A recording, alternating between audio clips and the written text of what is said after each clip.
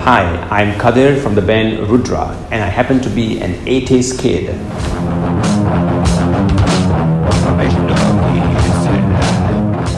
I think no one happens to be always something. We pick it up at a particular point of time as we grow up. So I picked up music at a very young age because my father was a musician. So I grew up in a family listening to Tamil tunes and Hindi tunes as far as I can't even remember actually. So I grew up in that sense in a family that appreciated music. So, but when it came to rock music, I think my father introduced me to rock music. At that time, he didn't know it was rock music because he plays. At that time, there's a TV show called Solid Gold, and then there were lots of cassette tapes, volumes and compilations, and through that I discovered early rock bands. And I remember listening to Santana at a very, very early age. And then by the time I turned 15, 16, I started to listen to heavy metal bands. Def Leppard, Motley Crue and all of that. And then a little later I got into extreme metal, which is a specific genre like bands like Slayer, Sepultura, Death, Obituary and all of these bands. Primary school I attended organ classes, playing the organ. I attended that and of course I gave it up very quickly. And then after that I never ventured into learning any instrument. I started to learn playing an instrument only in 1990, the first year of my polytechnic life. My introduction to metal probably came through my classmates in secondary school. And I remember one of my classmates who was a huge fan of Def Leppard, and he introduced me Def Leppard's Hysteria.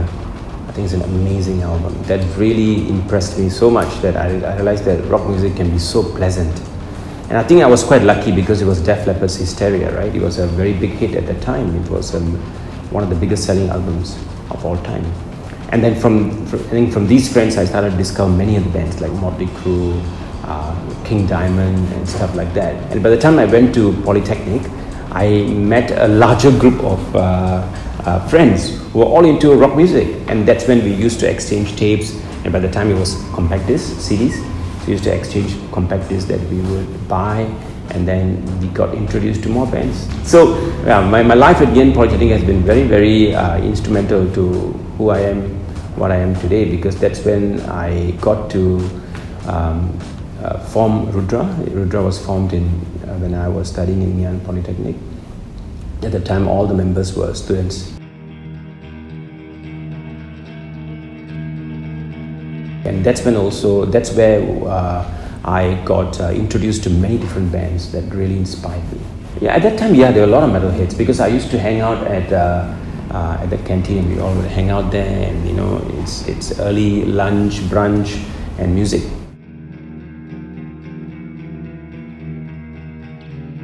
At that age, I kind of shunned anything that was pop. Yeah, somehow because I think. At that time, all metalheads want to be cool, and I also wanted to be cool. And one of the ways to be cool is not to listen to pop music. So at that time, we were not interested in trying to listen to new pop bands or pop artists. By that time, we closed that chapter. But that did not mean that I was averse to pop music. Just that I stopped venturing and exploring. As metalheads, we always want to do something different, something that no one thinks about in that sense. I've learned so much from metal bands, right? So there could be an element that could help people discover something great. There is another trajectory, I think, that we had in our history, which is my interest in Indian philosophy. So in my national service, I got into national service in 93. And at that time, I started to study world philosophy, Greek philosophy especially, and of course religious philosophy, and also a lot of Indian philosophy. And that became a very dominant part of my life at that time until today. All right, so I've been a big, huge fan of Indian philosophy, and I had the opportunity to learn this from great masters as well. I'm very particularly influenced by a Vedic philosophy called Advaita Vedanta, which means a non-dualistic philosophy that originated probably about 3,000 years ago. So that is a philosophy that I got really much fascinated by at that age. So I started to delve into it very much. That required me to also study the ancient language Sanskrit. So I also got into the proper study of Sanskrit as well. So when I started to do that, I realized that that was something very unique, and it's very interesting. We chose a band name that was very ancient, Rudra, and at the same time, in '94, I started to get into Indian philosophy. So I spoke to the guys at that time and said, at the time we had a fourth member, his name is Silvan. So I said, hey guys, why don't we do something unique? So that's when the whole band agreed that, yeah, maybe we should do this. Of course, there were a couple of guys, one or two guys who were very skeptical, but I did not let go of that idea. I said, no, we have to be different. If we cannot be different, we will not survive. That was my conclusion. If we're just going to be just another band, then we're just another band. We'll just be on the shelf with every other band. And that's when it dawned on us that we could possibly bring two distinctive elements into our music. Number one is the lyrical ideas. The lyrical ideas could then be the philosophical exploration that I was taking. And then the second dimension was Indian music. So we started to imitate and listen to the good thing is because Shiva and I are huge fans of Indian music.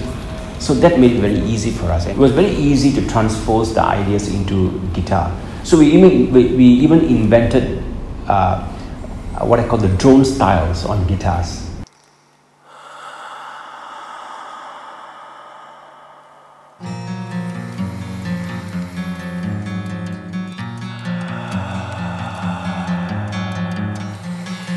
So it's like a drone that sounds like a sitar or a tampura, which is the Indian instruments. So we created that drone effect on the guitar, so to create that feeling. That was our first what I call attempt at bringing those ideas into the guitar riffs in metal.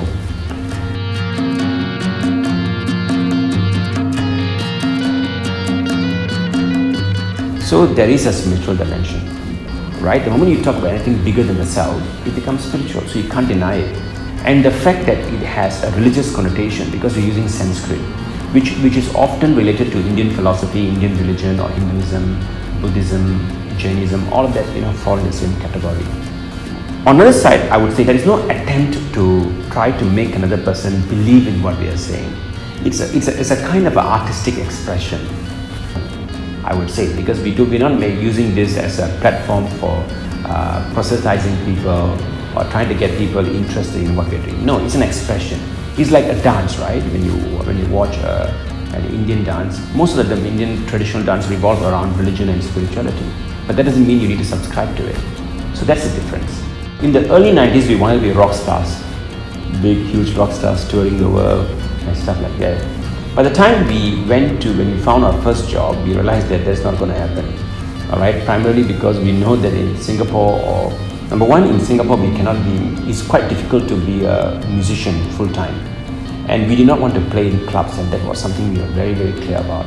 So you see, in the early 90s, this was during our polytechnic times, we were invited to play at a pub somewhere in Clarke Quay. I don't even know where it is right now. So we went to the pub, we set up our instruments, we played, and there were a couple of people in the audience. None of them were looking at us. Every one of them were busy with their drinks. And we felt so horrible playing to an audience that wasn't appreciative. So we knew that at that time that there's something that we didn't want to do was to play in a club or a pub. During those early years, like me, Shiva and Bala, the Mark 1 of the band, we used to practice in Bala's bedroom at times. So when we leave his home and we want to go out, just right after jamming in the early morning. Our days are very, very, during the vacation especially, it's all planned. The only thing we do is jam. Right, we wake up 6, 7, when we meet at Bala's place, we jam for about 4 or 5 hours, and after that we leave, we have lunch, we go to city, to all the record stores, or we go to Peninsula, which is still a hub for buying musical instruments. That's what we will do. So whenever we leave and we leave his home, there's a very high chance the police would stop us for the mere fact that we wear black t-shirts and rock t-shirts, right? So we will get stopped, and then we have to take out an NRIC. They'll do a screening, and we will be laughing our heads off, and they will be so irritated by that, by the fact that we are laughing, because we got nothing to hide, right? Metalheads, I think our dress sense has not changed. It's just still black rock t-shirts, and that's it. Black jeans or blue jeans. That's it. That's all. That's what we used to wear. I could understand their fears, right? Because rock music has been associated with drugs, and drugs is a big problem in Singapore. I think even now, right? There's always been a big problem. So they wanted to probably prevent such things from being a menace to society, I guess. So that's the kind of thing association people had with metal music. But that changed when Metallica got a Grammy Award. And that was, I think, a huge shift. This was, I think, the late 80s and then 90s, but that's happened in the US. And then the next wave was grunge, which was Nirvana. I think Nirvana's Nevermind album has radically changed the way people looked at rock music and heavy metal. With Smells Like Teen Spirit, hits like Come As You Are, and stuff like that in the early 90s, people started to become very, very comfortable with rock music and heavy metal, because Smells Like Teen Spirit wasn't a very pop song. It was very heavy, very loud.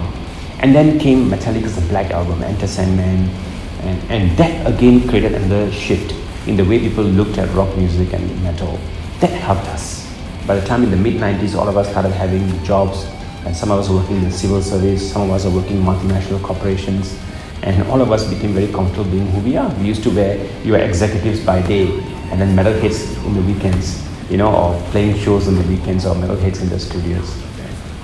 We were chosen to play at a concert organized by the Big O magazine.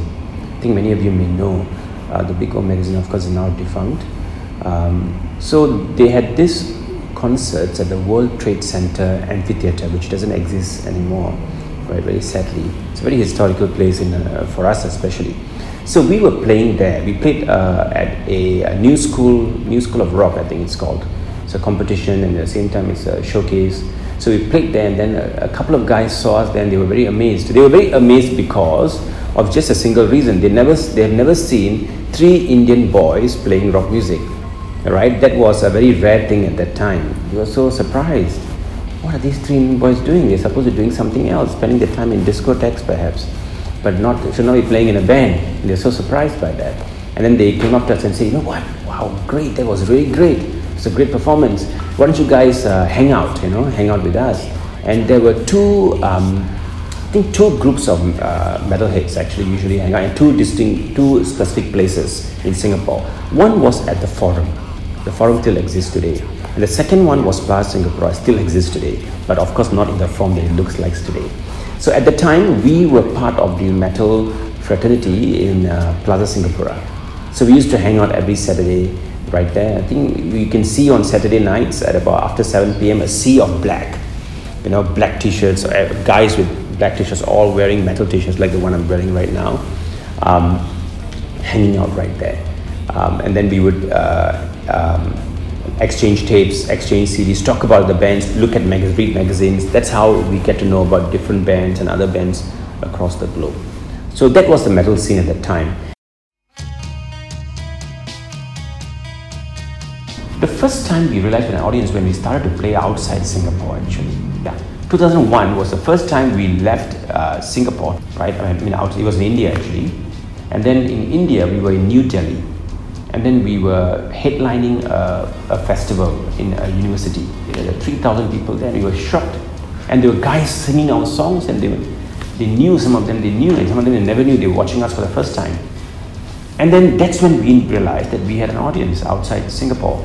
And then a little later in 2000, after that we started to get invitations to play in neighboring regions like Indonesia, Malaysia, Thailand. So we played many shows in these places, and we had an audience.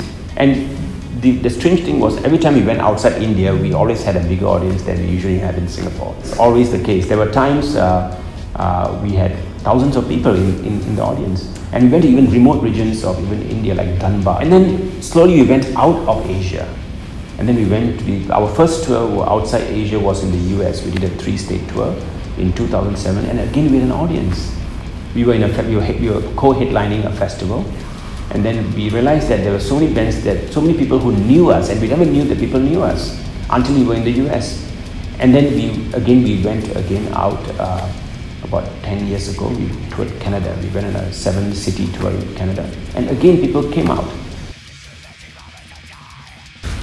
All the advice that we have gotten have not been good advice, and we are very glad that we did not follow it. I remember playing in a studio in Peninsula Plaza. I'm not going to mention what studio it is.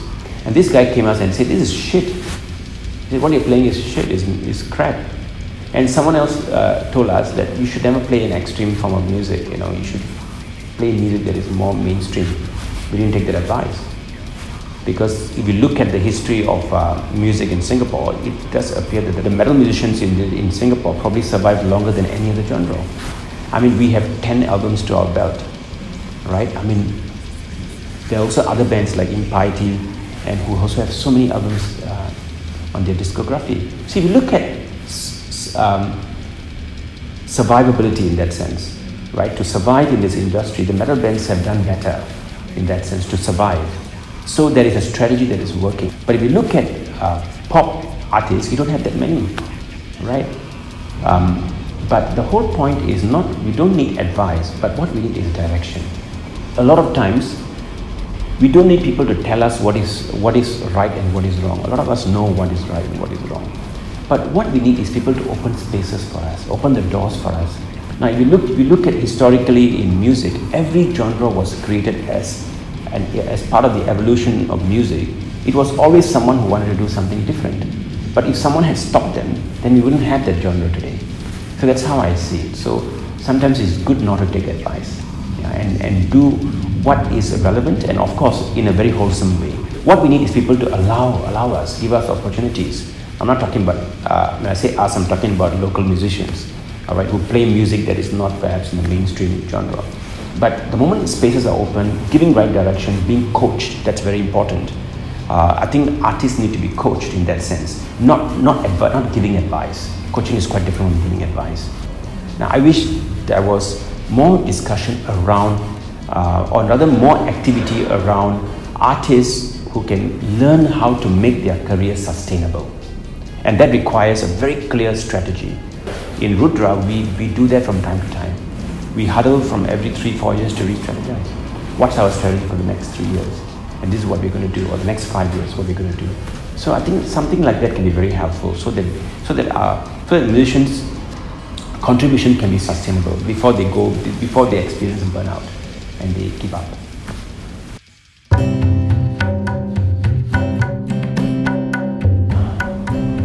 I think I enjoy.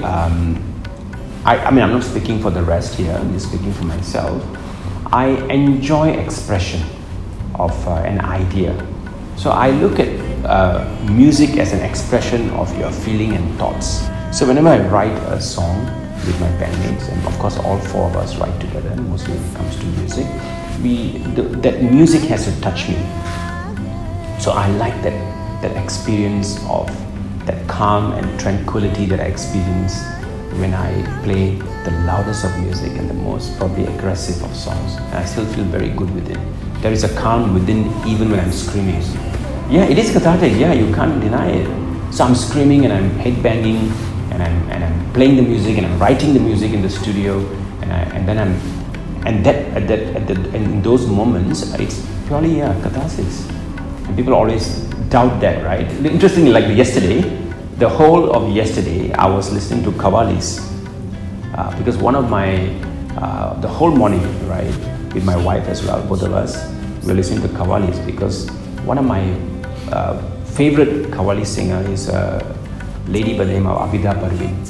So Abida Parveen is one of those musicians that I don't understand what she's singing, to be very honest, because I don't understand the language, but I can understand her emotion. Wow, amazing, goosebumps. So Abida Parveen is one of my all-time favorite singers that I discovered. I only discovered her like 10 years ago. But I always tell, my wife and I will always have this conversation because she understands Hindi, but she's Hindi speaking. I don't understand Hindi. I don't understand Urdu as well, which are usually the languages or even Punjabi that Alida Parveen sings. But I could clearly understand where she's coming from, right? So that really puts me, songs can really put me, I'm not talking about just classical songs, even metal songs can put me in a state of calm. I think, to me, the study of philosophy makes me a better human being. I think that's why I use the word better, because I don't think there's something good, because good is very subjective. It helps me to be, I think, playing in our home country to an audience, to a big audience that is really having a good time, and I think that's a very, it shows, I mean, we are Singaporeans, right? We are Singaporeans first and last, right? So being able to be comfortable in our own country, right? Being accepted is a very big thing for us. So you can see basically the tours allowed some of the first performance that allowed us to, to be accepted in that sense. And then thirdly, headlining movies. I think the opening the doors, firstly, I think in Singapore especially, is allowing metal bands to play in mainstream spaces.